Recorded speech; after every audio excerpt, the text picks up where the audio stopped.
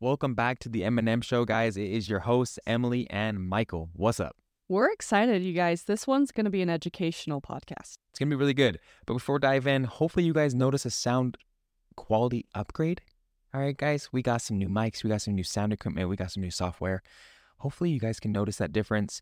Full disclosure, it was quite the challenge to get to this point. The mics are not easy, and they are just plug and plays as you would hope.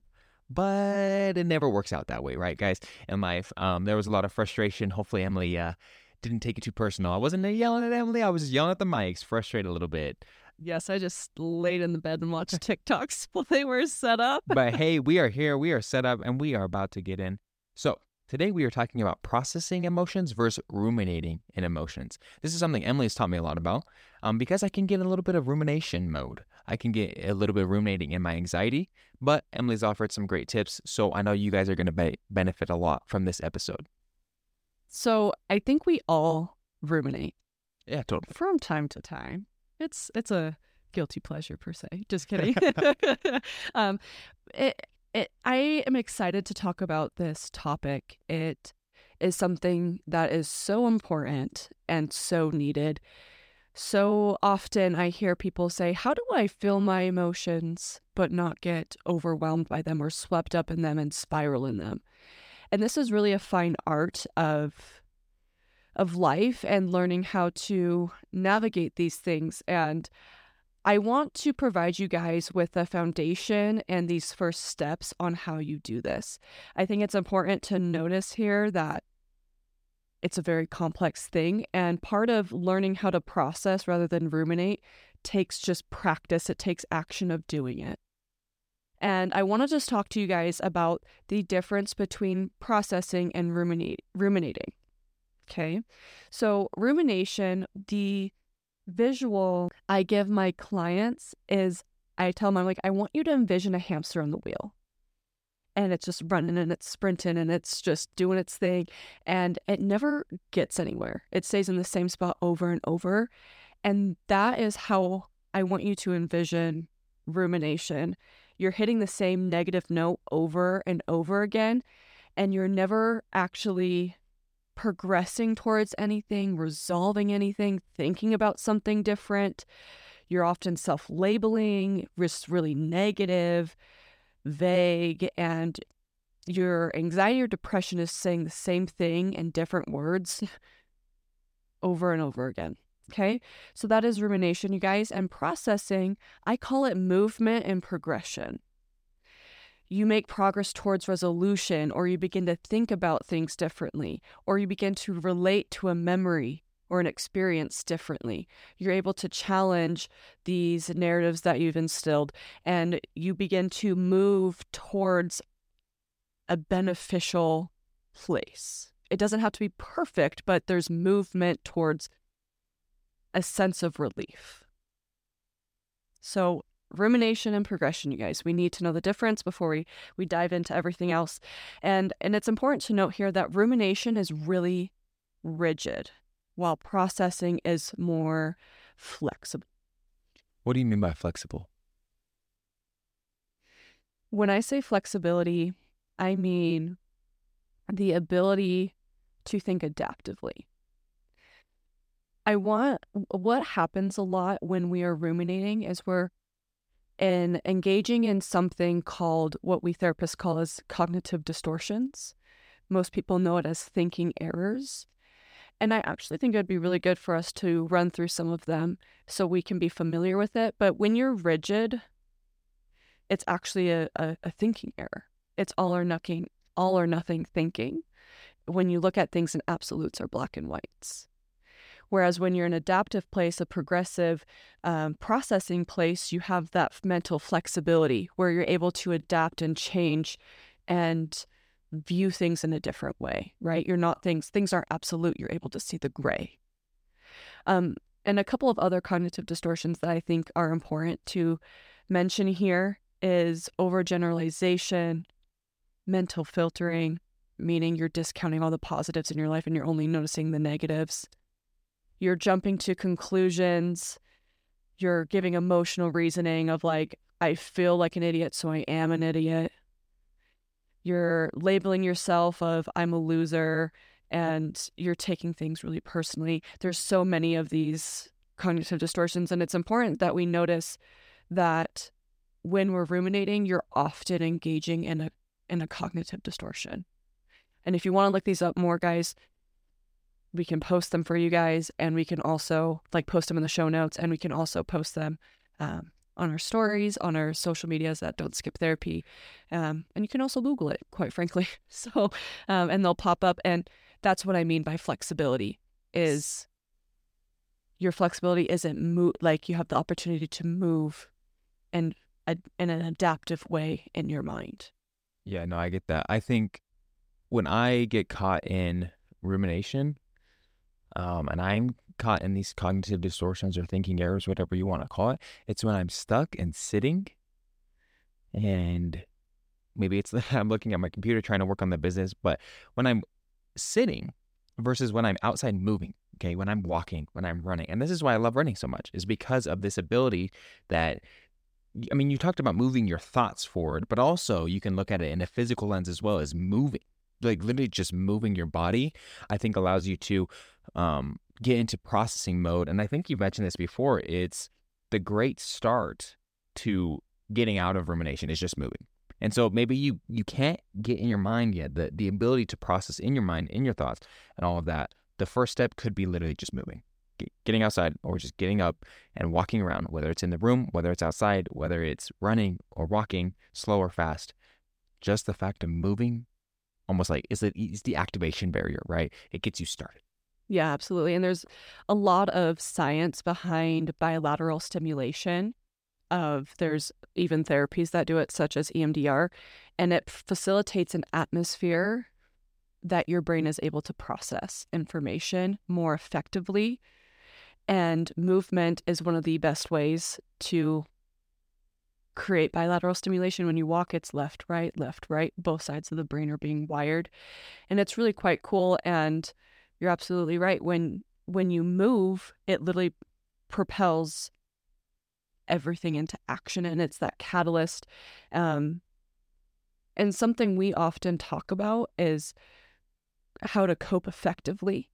And sometimes when we're so deep in rumination, our distress level is so high, it's at a 7 out of 10 or more, that it's hard to logic and reason with ourselves. So even though you know that you're I'm losing it, it's hard to logically reason with yourself, and movement is a great way to bring that intensity down, so that way you can process and think through things in a more effective way. I love this visual. It's what I'm thinking is almost if you can look at a ball of yarn inside your brain, and it's just this jumbled ball of yarn. And what this bilateral stimulation can do, literally, as you walk, as you're moving left and right, it's almost like you're pulling the yarn across your brain in a nice, organized, succinct fashion, right? You're just laying it nice and straight right across your brain. It's that, that difference between the jumbled ball yarn versus, laying it out, organized fashion and all that. So I love that visual that we've talked about with the EMDR. And I've noticed bilateral stimulation. Yeah, and I've noticed too, in my own life, we were planning last week for a lot of our Don't Skip Therapy stuff, and I was pacing back and forth in the kitchen to help me process and think.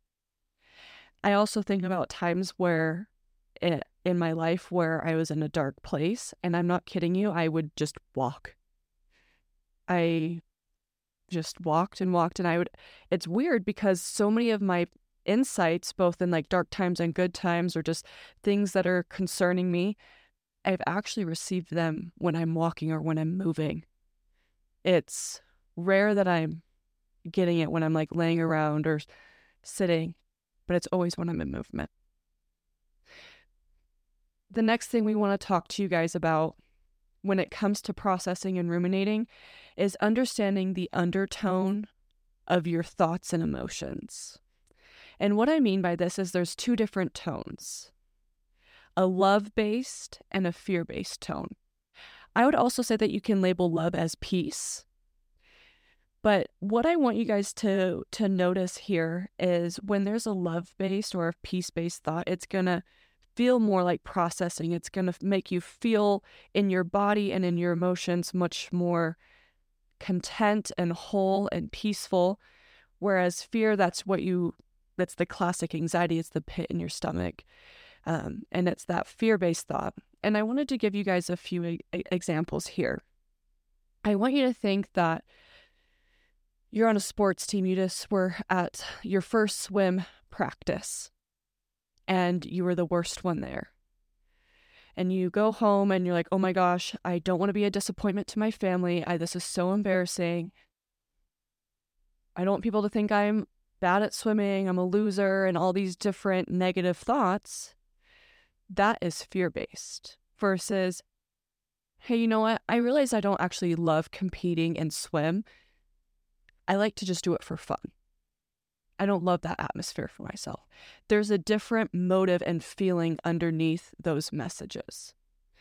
Another really great example that I love to give is after a job interview. So say you go to a job interview and after we all think about what we said and what we did and how we could be better in that job interview. But a love-based and a fear-based thought process after a job interview is going to sound very different. A love-based or a peace-based thought process is going to notice, okay, what could I do better next time? What did I do well? And it's going to be very logical and it's going to feel very succinct and productive. Versus the rumination sounds like, I sucked, no one's going to hire me, my life's going to fall apart, I'm a pathetic excuse for a man, all these negative things. Why did I say that? I can't believe I stuttered. Did I answer that good enough? And then you're going to notice that when you start to ruminate any of these fear-based thoughts, they linger and they follow you. And then it's 2 hours later and you're still thinking about that dumb thing you said in the job interview. Because the tone and the motive behind what you were saying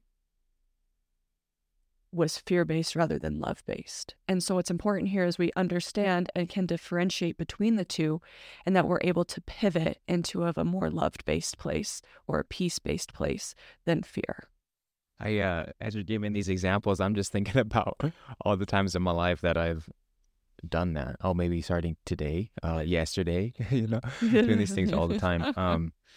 We can all do it. And I can relate to this, and I'm sure you guys can as well. Absolutely. And what's important here, and I mentioned at the beginning, but I really want to emphasize this again, is this takes a lot of emotional intelligence and practice to be able to navigate through, okay, how do I understand myself, my thoughts, my emotions, and what's going on. And I wanted to take a minute and talk about the difference between thoughts, feelings, and emotions. This is something that seems like common knowledge, but actually not a lot of people know, because you can say, hey, how does that make you feel? And they go, sad. But feeling is actually a bodily sensation. So thoughts is what is going on cognitively. What am I thinking about? What's going on in the brain? Feelings are body sensations. It's that pit in your stomach, the tightness in your chest, the sweaty hands, the shaking that you get. And emotions are the meaning you put to those thoughts and feelings. This makes me feel anxious. This is sadness, anger, frustration, disgust, whatever it is. And so just for an example, you guys, say I found out I was doing something wrong at work. What would happen is my mind would go, oh crap, I messed up. And for me, it's a belief system of I'm not good enough, or I failed, or something, I did something wrong. I'm going to get in trouble, right? And what happens is I get this, it's right beneath my rib cage, right kind of where they come together. It's like this pit and this like whole sinking feeling. And what happens is I don't feel it in my upper chest, but my heart starts to race as well. And I tend to get more tense through my shoulders and also through my abdomen as well. And so that is the body sensation. That is what I'm feeling. And the emotions that are associated with that is stress. I'm flustered, overwhelmed. And it's important to be able to identify all these things, right? So why am I feeling that way? So I want to give you guys 3 questions to ask yourself. What am I feeling? Thoughts, feelings, and emotions. What's going on? Why am I feeling it? And what can I do about it? Okay, so say I'm all nervous about something that happened at work, and instead of panicking and jumping to conclusions, I can talk to my supervisor. I can talk to my boss. That's why she's there, right? And I want you guys to get used to that process of what am I feeling? Like, what's going on for me? Why is it here? And then what can I do about it? And that is the recipe, the basic foundational recipe that I want you to follow for you to feel your emotions and process your thoughts without spiraling. That's the recipe, okay? And you can ask yourself more questions than that, and I can get into some more of those questions, like, is this helpful? Is this accurate? Is it true? Would I say this to someone else? Is it life or death? Is it that big of a deal? Am I overthinking some things? Am I having any cognitive distortions right now? Things like that nature, right? Just what's going on? Why am I feeling it? And what can I do about it? I think we live in a society where we kind of try and mask or hide our feelings. And I think it's important, as you've mentioned before, to normalize what you're feeling and be like, yeah, I'm feeling this way, but okay, what can I do about it? So it's almost like they accept what reality is and say, so what? What's the purpose? What's the take home? What am I going to do about this? So always, okay, I'm feeling X, so what? Absolutely. And something you said here that's really important is to normalize it. Like anxiety and stress and overwhelmed sadness are not bad emotions. You may not like to feel them because of the things that are associated with them, but ultimately they are not bad emotions. They are not going to hurt you. And in fact, they teach us a lot. And that's why it's important that we don't avoid them. And the very fact that you're feeling those quote unquote less desirable emotions shows you that you once at one point also felt joy, happiness, excitement, all those things that you tend to prefer to feel. But if you don't have like the yin and yang of life and the multidimensional complexities, life's boring and it's flat. And I always joke with my clients, I go, okay, so you're telling me you just got laid off from your job and you're upset about feeling anxious and stressed. If you weren't anxious and stressed, we would have a much bigger problem on our hands. Oh, you just got out of a 30-year relationship? And you're really sad and depressed? I would be concerned if you weren't, right? And so what it's important to realize here is it's okay to have these less desirable feelings, but let's keep them managed. Let's keep them framed appropriately, essentially. And how to do that is processing. Yep. Like we're talking about, guys. In wrapping up, we wanted to talk about exactly the how-to, and that is the practical step. Yes. Diving into number 1. First step is self-awareness. It is the... Self-awareness is so key, guys. Honestly, being aware of where you currently stand, in being honest. And specifically understanding what your rumination tends to sound like. I always tell people your anxiety, your depression, that shows all of its cards up front. Like it's not hiding anything. And I joke with people, I'm like, since that first panic, has anything really changed? No. It's the same thing in different words. Over and over and over again. And so you need to understand what ruminating sounds like to you and what does your body do? What thoughts do you tend to have? What emotions tend to be there? And becoming really aware of what that looks like for you. And because then that's half the battle, to be honest, is to be self-aware. Okay. But number 2 is no self-labeling. This is a cognitive distortion, but what happens when you ruminate is you often label yourself of I'm dumb, I'm worthless, no one likes me, all these different self-labeling things. And that is rumination 101. It's also a thinking error. And so we have to pivot out of that. That's rule number 2, no self-labeling. Rule number 3 is no vague statements. No, like, I'm so stupid, or I can't believe I did this. No one's going to like me. Make it specific. I feel stupid because I missed my work meeting. I want to make sure that doesn't happen again, right? You're not stupid because you did that, but why? Make it very specific.